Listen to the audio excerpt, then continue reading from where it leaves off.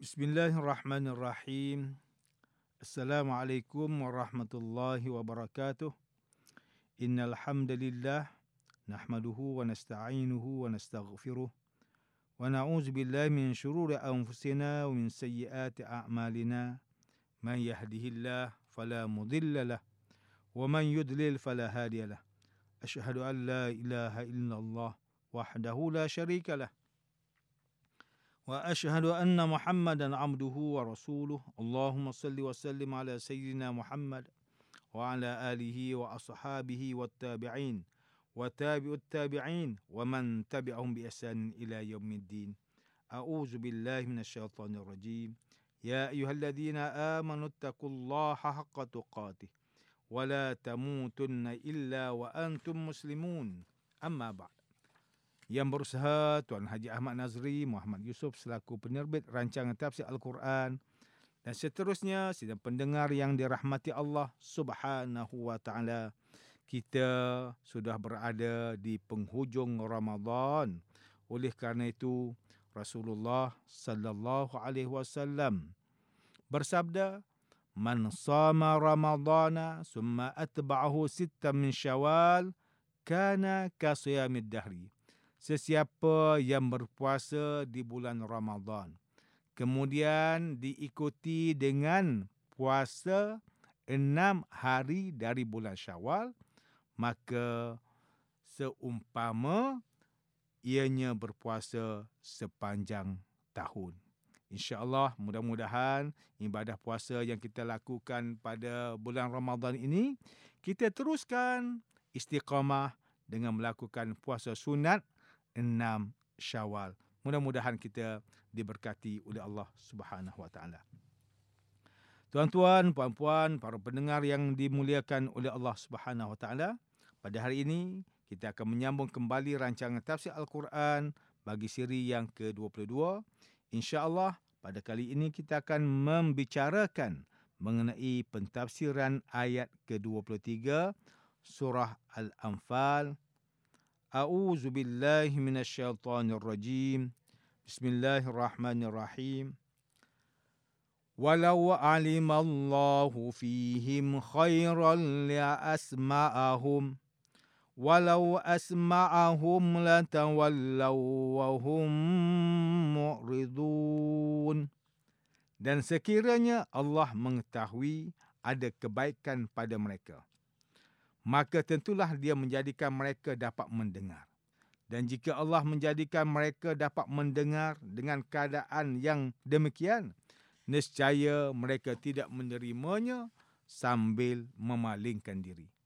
Sidang pendengar yang dirahmati Allah Subhanahu wa taala, Tengku Muhammad Hasbi As-Siddiqi menerusi kitab Tafsir An-Nur mentafsirkan ayat yang ke-23 surah Al-Anfal dengan menyatakan bahawa seandainya Allah Subhanahu wa taala mengetahui jiwa orang kafir ini lebih cenderung kepada kebaikan dan kebenaran serta beriman dan menerima petunjuk, maka sudah tentu Allah telah memberikan taufik kepada mereka untuk mendengar firman-Nya dan petunjuk daripada Rasulullah sallallahu alaihi wasallam.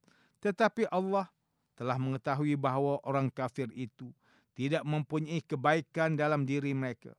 Ini kerana mereka telah digolongkan ke dalam golongan yang dikunci mata hatinya sehingga tidak dapat menerima petunjuk iman dan ketaatan. Menurut Tengku Muhammad Hasbi As-Siddiqi, sekiranya Allah Subhanahu wa taala memperdengarkan nasihat dan petunjuk, maka sudah tentu orang kafir tidak mahu menerima dan tidak mahu tunduk kepadanya. Ini kerana hati mereka telah dikunci terlebih dahulu dan tidak mahu menerima petunjuk daripada Rasulullah sallallahu alaihi wasallam kerana perasaan benci mereka kepada baginda dan umat Islam.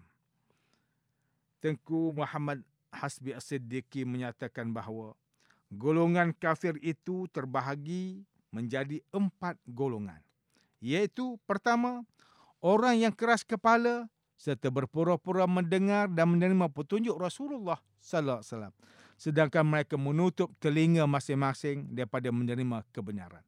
Kedua, orang munafik yang berpura-pura mendengar dan menerima petunjuk Rasulullah sallallahu alaihi wasallam, tetapi mereka tidak memahami apa yang mereka dengar daripada baginda. Ketiga, orang yang mendengar untuk mencari-cari kesalahan dan kelemahan daripada apa yang didengarinya. Keempat, golongan yang mendengar untuk mengambil petunjuk daripada apa yang didengarinya. Golongan kafir yang keempat inilah akhirnya menjadi orang mukmin yang mendapat taufik dan petunjuk daripada Allah Subhanahu wa taala.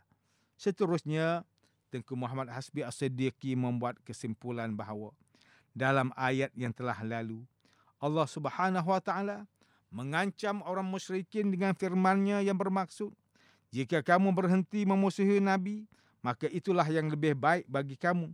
Tetapi jika kamu kembali memusuhi Nabi, maka kami akan kembali untuk menghancurkan kamu. Manakala dalam ayat yang ke-23 surah Al-Anfal ini, Allah memerintahkan para mukmin supaya mentaati Rasulullah sallallahu alaihi wasallam dengan menjalankan seruan baginda ketika mereka dipanggil untuk mara ke medan peperangan bagi membela agama Allah. Hamka melalui kitabnya Tafsir Al-Azhar ketika mentafsirkan ayat ke-23 surah Al-Anfal ini menjelaskan bahawa jika Allah Subhanahu wa taala telah membuktikan pada diri seseorang itu ada asas yang baik, maka artinya akal pemberian Allah itu digunakan dengan baik dan sudah pasti Allah akan menjadikan telinga seseorang itu dapat mendengar atau jiwanya dapat mendengar sehingga dia terbimbing dalam lingkungan agama yang benar dan iman yang sempurna. Berlainan pula halnya dengan orang yang mempunyai akal, tetapi akal itu digunakan untuk tujuan yang salah seperti mana yang dilakukan oleh pemimpin Quraisy Mekah. Ramai antara mereka yang mempunyai akal, tetapi akal mereka buruk. Contohnya Abu Jahal dan pengikutnya. Seterusnya ialah ayat walau asma'ahum latawallaw wa hum mu'ridun. Dan jika Allah menjadikan mereka dapat mendengar dengan keadaan yang demikian, nescaya mereka tidak menerimanya sambil memalingkan diri. Ayat ini menerangkan bahawa seruan Islam itu bukannya tidak sampai kepada mereka. Dan mereka juga bukannya tidak mendengar apa yang disampaikan oleh Rasulullah sallallahu alaihi wasallam. Mereka sebenarnya mendengar, tetapi mereka menafikannya. Bahkan mereka juga menentang dan melawan seruan baginda. Semakin lama mereka mendengar, maka semakin mereka menjauhkan diri. Mereka takut menghadapi kebenaran dan menjunjungnya kerana merugikan kehendak hawa nafsu mereka. Profesor Dr. Muhammad Quraisy Shihab melalui kitabnya Tafsir Al-Misbah mentafsirkan ayat yang ke-23 surah Al-Anfal ini dengan menyatakan bahawa ayat ini masih berbicara mengenai mereka yang tidak mendengar dan tidak menggunakan akal fikiran.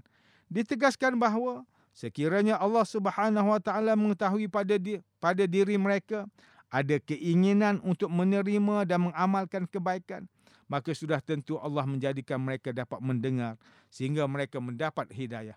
Tetapi Allah telah mengetahui bahawa mereka enggan menerimanya. Begitu juga seandainya selepas Allah mengetahui bahawa mereka tidak memiliki keinginan untuk menerima dan mengamalkan kebaikan, tetapi Allah menjadikan mereka dapat mendengar dalam keadaan mereka seperti itu, maka nescaya mereka akan meninggalkan juga apa yang mereka dengar. Bahkan mereka tetap enggan untuk menerima kebenaran dan kebaikan.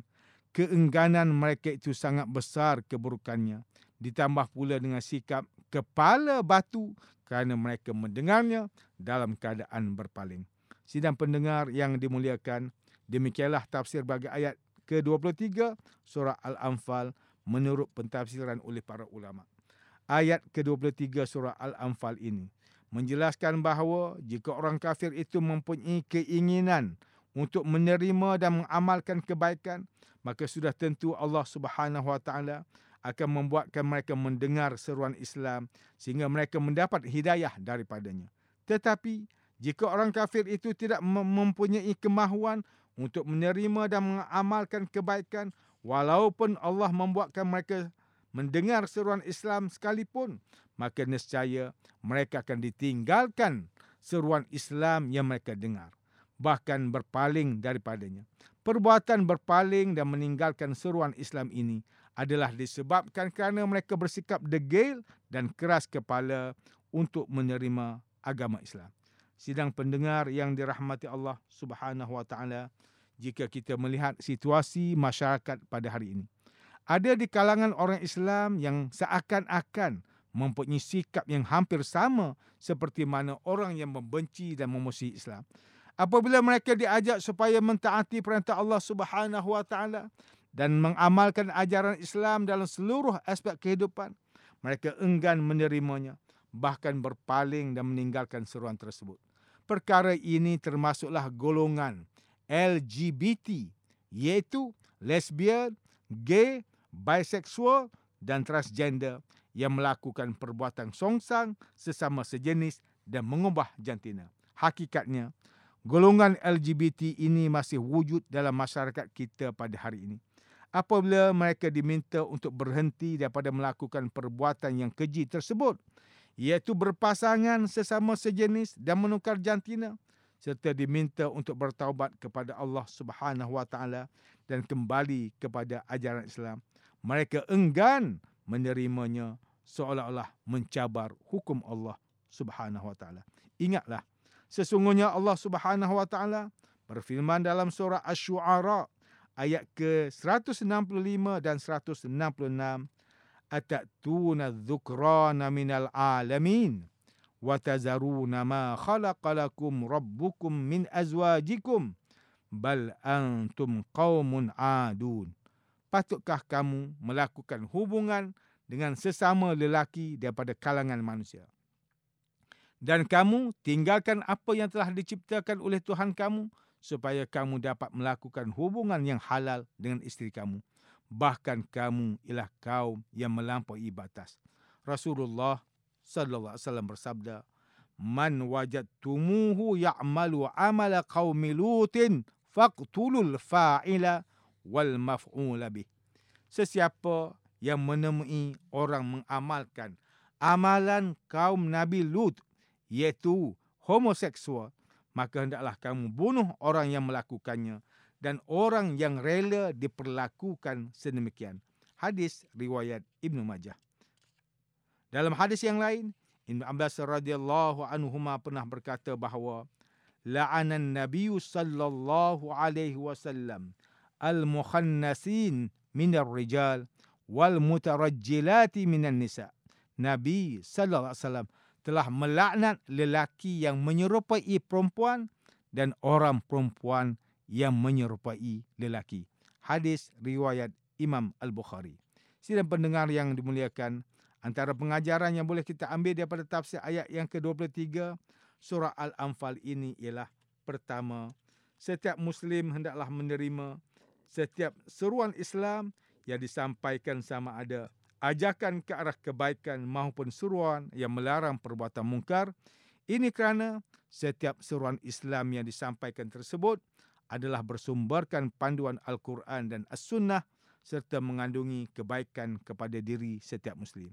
Kedua, jangan sesekali bersikap degil dan keras kepala sehingga sanggup berpaling dan meninggalkan seruan Islam yang diterima. Perbuatan degil, keras kepala dan enggan terima seruan Islam akan menyebabkan seseorang itu semakin jauh daripada hidayah Allah Subhanahu wa taala, semakin keras hatinya untuk menerima kebenaran Islam dan semakin terjerumus ke dalam lembah dosa dan kesesatan. Sidang pendengar yang dirahmati Allah, sekian sahaja rancangan tafsir pada hari ini. Semoga kita semua mendapat manfaat daripada perbincangan ilmu ini. Insya-Allah, mudah-mudahan kita akan bertemu lagi pada siri rancangan tafsir Al-Quran yang akan datang. Wabillahi taufiq wal hidayah. Wassalamualaikum warahmatullahi wabarakatuh.